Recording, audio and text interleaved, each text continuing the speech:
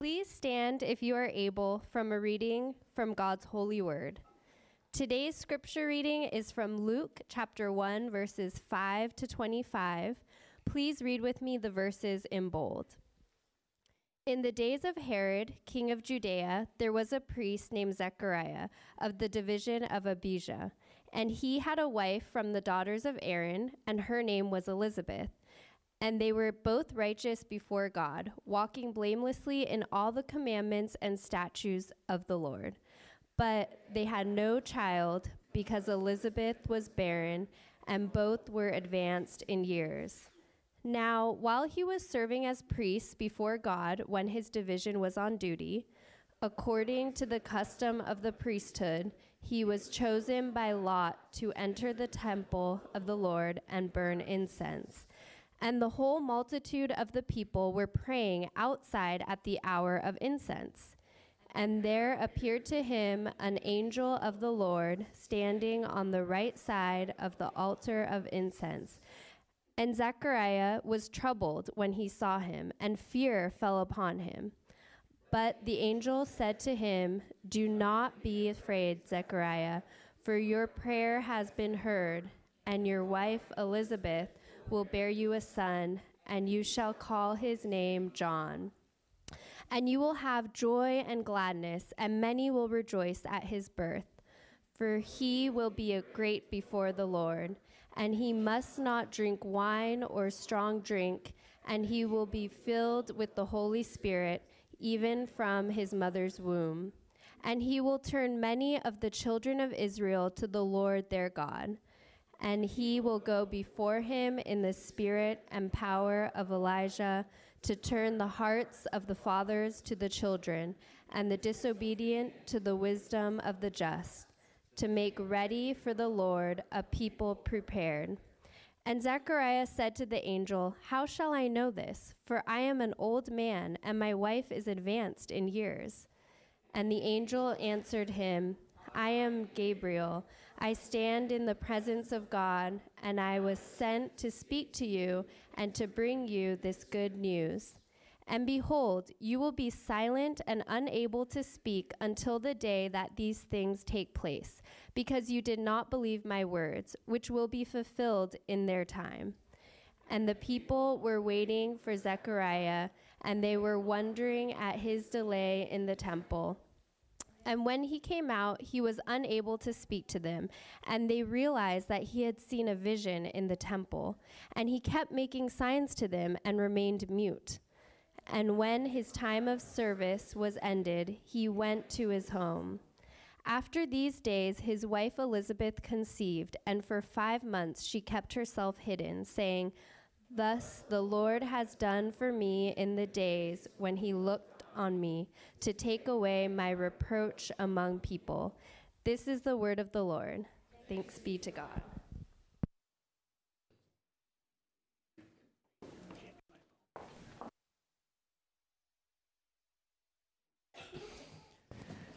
Good morning. My name is Daniel, one of the pastors here, and I'm a little sore today.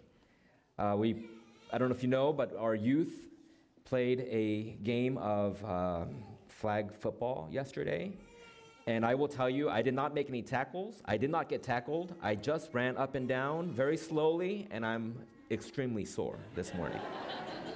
That's my confession this morning, and I just wanted to say thank you, Mia, for putting that on yesterday for our youth and some of our adults who came out and played. And I will just tell you, Mia can do everything. She can play every instrument, and I think she can play every sport. And so we're glad to have her on our staff. Well, this morning we're looking at Luke chapter 1, verses 5 through 25. Over the past 3 months or so, we have been knee-deep in the Gospel of Luke, marveling at the life and ministry of Jesus. You might say that each week has been like a sequel, a new story extending the story of the previous week. Well, this morning we're moving backwards in the book of Luke. If you were with us when we began the sermon series, you may recall that we skipped over a large section of chapter 1 and chapter 2 of this book. Our intention was to come back to it today. the first Sunday in Advent. Over the course of the next 4 weeks, we'll spend time looking at these 2 chapters and the various characters that are introduced. In the beginning, you might say, something like a prequel to our sermon series. Now, if you are a movie buff, or even if you're not, you may be aware that we are experiencing a golden age for prequels. The popular thing for movie writers has been to come up with a prequel as opposed to a sequel that gives us the early lives of main characters or establishes new timelines or develop a backstory that adds depth to a movie that has already been released. And if you're into prequels, you can find your fair share of them on Disney+. One of my favorite prequels, again, I have a few, but one would be, again, which Pixar does not do much of, is, actually, I don't know if they've done any, except for Monsters University. It takes the main characters of Sully, James P. Sullivan, and Mike Wazowski, I love how that name sounds, from the original Monsters, Inc. movie, and takes us back to Mike and Sully as college students. They enroll in the scaring program at Monsters University, and while Brad quotes the likes of C.S. Lewis, he did that last week, I share with you the tagline from this movie: before they were incorporated, they were educated. I don't know, I just thought it was so funny. Well, this morning, we too are digging a little bit into the origin story, a little deeper into the original cast of characters. And if you're keeping notes, chapters 1 and chapters 2 are not prequels. At least not by definition, as they had been there all along. I just think it's fun that we are now coming back to these sections as we come to Advent, this beautiful season of the Christian calendar. And again, if you follow the Christian calendar, this is the first Sunday of the new year. We'll come back to it again next year. Well, this morning, as well as for the next 5 weeks, we'll take a deeper look at the cast of characters that mark the beginning of the Gospel of Luke. And this morning, we're introduced to a man named Zechariah and his wife, Elizabeth. So as we look at this couple, what do we know about them? First, Luke gives us the political context, the time frame of these events. It happens during the reign of Herod the Great. The text also tells us that Zechariah is a priest. He has a wife named Elizabeth, and both can trace their ancestry all the way back to Aaron. If you remember Aaron, he is the older brother of Moses, the head of the Israelite priesthood. Only descendants from the line of Aaron could serve as priests in Israel. And so both Zach and Liz, I thought that was funny too, come from this priestly line. The book also tells us that they were righteous. They were a godly couple who walked blamelessly in all the commandments and the statutes of the Lord. They had been faithful to God for many years. They loved the Lord, and they followed him, and they lived their life according to the law of the Lord. But the one fact, as we read through this, that the writer does not want us to miss is that they are childless. Because Elizabeth is barren, and they are well advanced in years. They were past childbearing age. You can almost hear the lifetime of heartache behind those words. Commentator Philip Graham Ryken writes, any woman who has ever wanted a child knows what Elizabeth must have endured. The prying questions, the insensitive remarks, the sharp pang of desire for someone else's baby, the nagging doubts about the goodness of God. But for Elizabeth, there was something even worse, the suggestion that somehow this was all her fault. In ancient Hebrew culture, barrenness was considered a disgrace. even a punishment. Now, some believe that if a couple could bear no children, they were being punished by God. And again, you may remember stories of the Old Testament, stories about Sarah, or stories about Rebecca, or stories about Hannah, or stories about Leah. It's hard enough not having a child, but the reproach of the people around her, thinking she was ungodly, was more than she could bear. And I believe that's the reason why Luke includes these words, careful to add that they were righteous and blameless. And even in their old age, they prayed for God to give them children. And we know this because of what the angel Gabriel says to them. You know, again, in the ancient culture of Israel, Zechariah could have solved the problem by divorcing Elizabeth, a common practice in those days. He could have ditched his aging wife and married a younger woman who would give him children. And that was the route many men took. Instead, Zechariah remained faithful to Elizabeth, and he evidently never stopped praying for a baby. And that prayer, we know, was never answered. That is until now.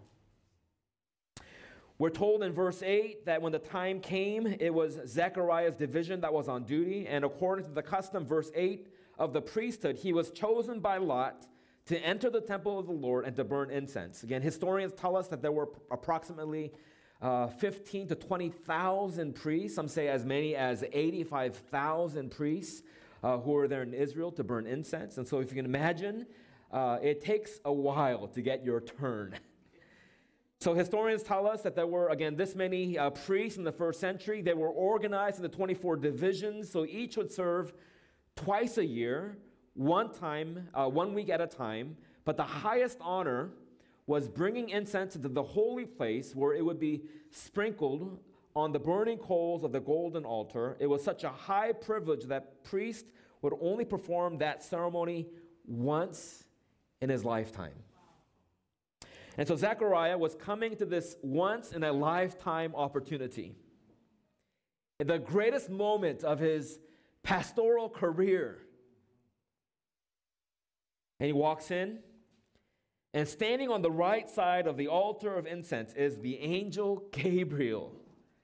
Can you imagine the scene? Can you imagine how terrified Zechariah is?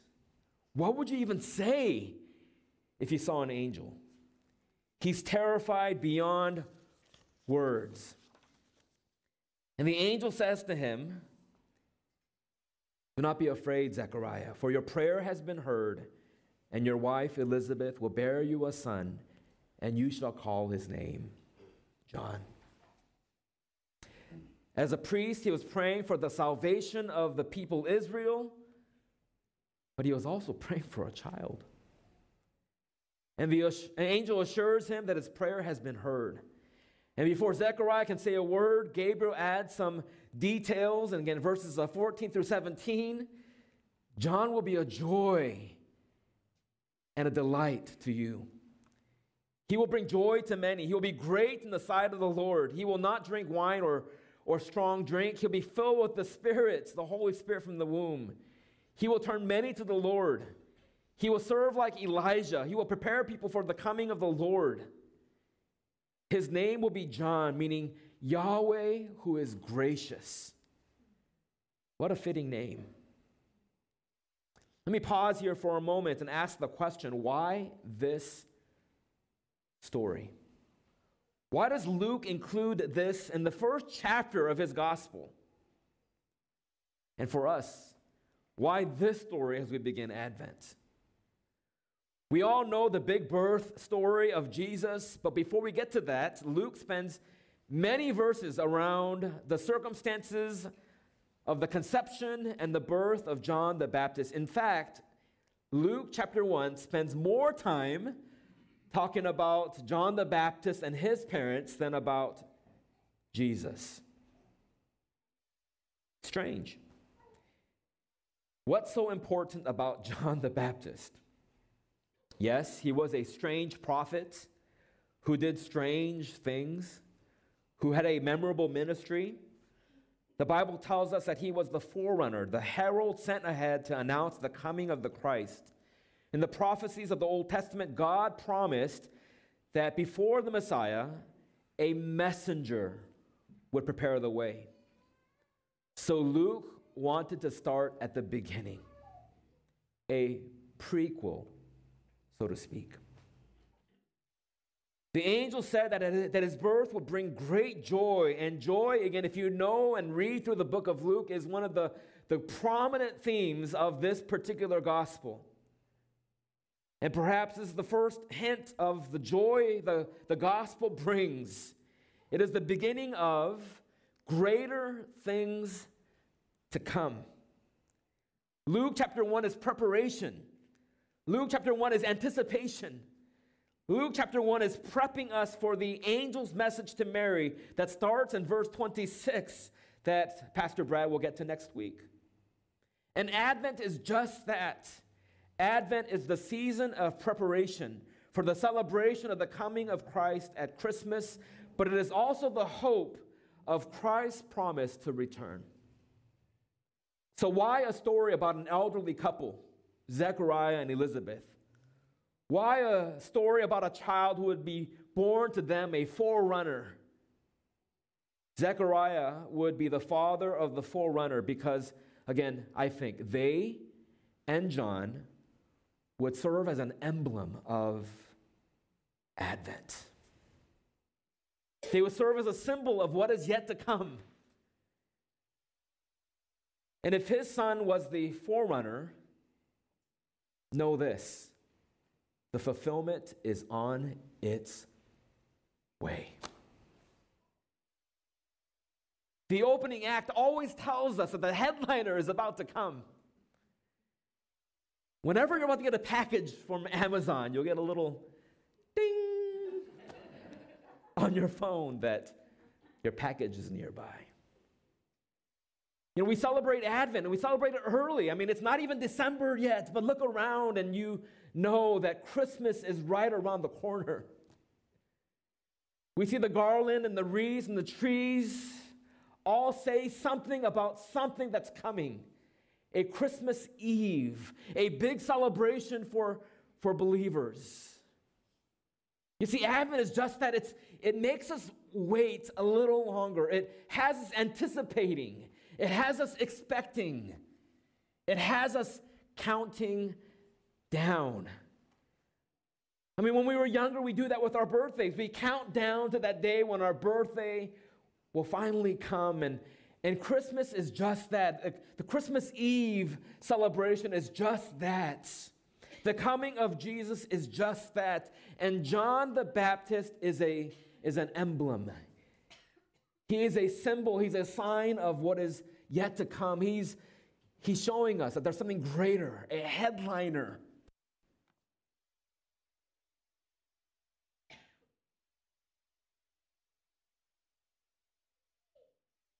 So why a story about an elderly couple? Because the fulfillment is on its way. Jesus is coming. And Jesus is coming again. When Zechariah has his turn to speak, he says to the angel, how shall I know this? For I'm an old man and my wife is advanced in years. Again, this is the question that gets Zechariah in trouble. To be honest, it's the question that you and I would ask, right? It's the kind of question any man his age would ask. Zechariah had his doubts, and to quote Ryken again, he says, "The man without a child did not believe the angel with the gospel, and because of his unbelief, he became a man without a voice." Zechariah did not believe his wife could get pregnant and bear a child. Certainly he had good, logical biological reasons for concluding it was impossible. Just think about it, right? I mean, young couples have babies and old couples do not. And to put this in comparison with the story that follows this one, how is it different than the question that Mary asks the angel 6 months later? If you remember that story, again, we'll get to it next week. Mary will ask, how will this be? Again, the same angel Gabriel, how will this be? since I am a virgin. She also adds, behold, I am a servant of the Lord. Let it be to me according to your word. Both are difficult. Both are biologically impossible. If we compare Zechariah to Mary, we are left with a question like this: which one is harder to believe? That an older couple, well past childbearing years, should have a child? Or a virgin would conceive and give birth to a son? Which one is more difficult? My answer is yes. But there is a subtle difference between the two. I think while Mary wanted understanding, Zechariah wanted proof. Perhaps Mary asked from a place of wonder and faith, for she responds, whatever you say, Lord, while the other is asked in unbelief. So Zechariah's question really is, why would I believe something preposterous like this? Why would I believe that? In verse 19, the angel answered him, I am Gabriel. I stand in the presence of God, and I was sent to speak to you, to bring you this good news. And behold, you will be silent and unable to speak until the day that these things take place. Because, again, here the angel says, you did not believe my words. And then in verse 21, and the people were waiting for Zechariah, and they were wondering at his delay in the temple. And when he came out, he was unable to speak to them. And they realized that he had seen a vision in the temple, and he kept making signs to them and remaining mute. And when his time of service was ended, he went to his home. I love this section. I really do, because as I was looking at some of the commentaries, there was this funny interaction, again, between the way they explained it between the angel Gabriel and Zechariah. And I'm going to add this here because I'm a dad. But do you ever hear your children say, I'm hungry? And then you respond by, as a parent, saying, hi, hungry, I'm Daniel. I know it sounds more like a dad joke, but that's what's happening here. I love this interaction between Zechariah and the angel. Again, there's a similar formatting to this conversation, and Zechariah says, I'm old. And you can almost imagine the angel saying, hi, old, I'm Gabriel. Zechariah says, I'm old, and the angel responds with the exact same format. He says, I'm Gabriel. I stand in the presence of God, and I was sent to speak to you and to bring you this good news. Good news. Another word for gospel. And here for the first time, Luke uses these words that will be repeated over and over again throughout the Gospel of Luke. Luke chapter 2, and the angel said to them, fear not, for behold, I bring you good news of great joy that will be for all the people. In Luke chapter 3, so with many other exhortations, he preached of Jesus. He preached the good news to all the people. And over again throughout the book of Luke, again, here is this good news of great joy. And this good news wasn't just for Zechariah and for Elizabeth, but for the nation of Israel and the entire world. Jesus was coming to save. And when God announces good news, it always comes true. And the angel said that all the promises would be fulfilled at the right time.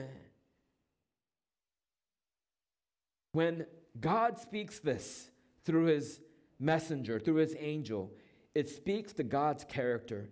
He is a promise keeper. God never abandons his covenant to his people. And guess what? 9 months later, the baby arrives right on time. Just like Gabriel had said. After these days, his wife Elizabeth conceived, and for 5 months she kept herself hidden, saying, verse 25, thus the Lord has done for me in the days when he looked on me to take away my reproach among people. I'm going to quote something. I'm going to quote a famous theologian here. Dietrich Bonhoeffer, who was a German theologian and pastor during the time of World War II, he says this about Advent. The celebration of Advent is possible only to those who are troubled in soul, who know themselves to be poor and imperfect, who look forward to something greater to come. It's typical, I think, for Luke to notice what the gospel means for hurting people. Here he shows us what good news was for Elizabeth. The gospel was for the nations, but it was also for people like her, a woman upon whom God had looked upon with grace.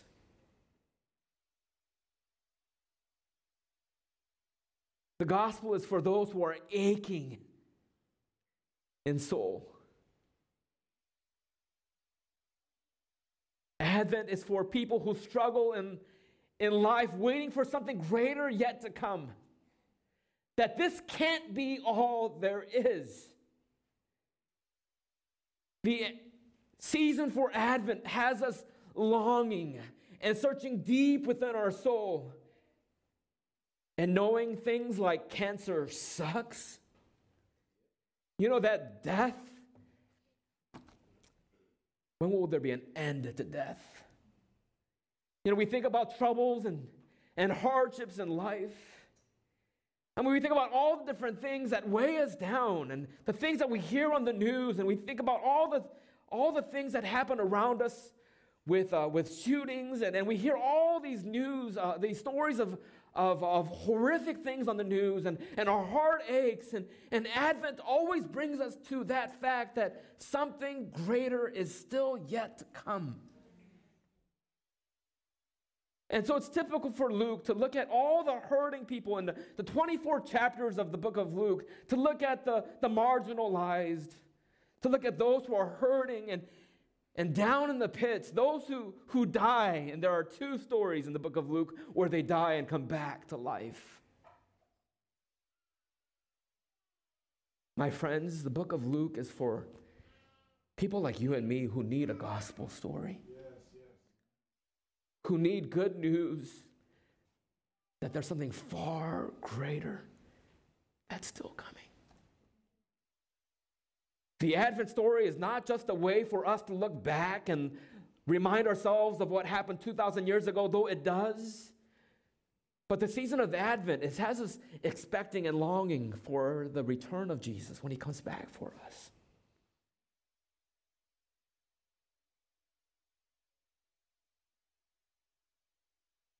If you've ever watched a Star Wars film, then you've probably picked up on a common motif in the movie series. If an orphan shows up, then he or she is probably the eventual hero and is probably going to be a Jedi. Well, in the Bible, there are certain common motifs as well, and one of them is this. If a barren woman comes to the scene, no matter how old she is, she's likely going to conceive a child by the will of the Lord. And her son will be significant in the salvation of the history of God's people. And the motif has roots all the way back to Genesis chapter 3, verse 15, where God promised the serpents that Eve's offspring, not just one child, but a chosen people, would crush his head.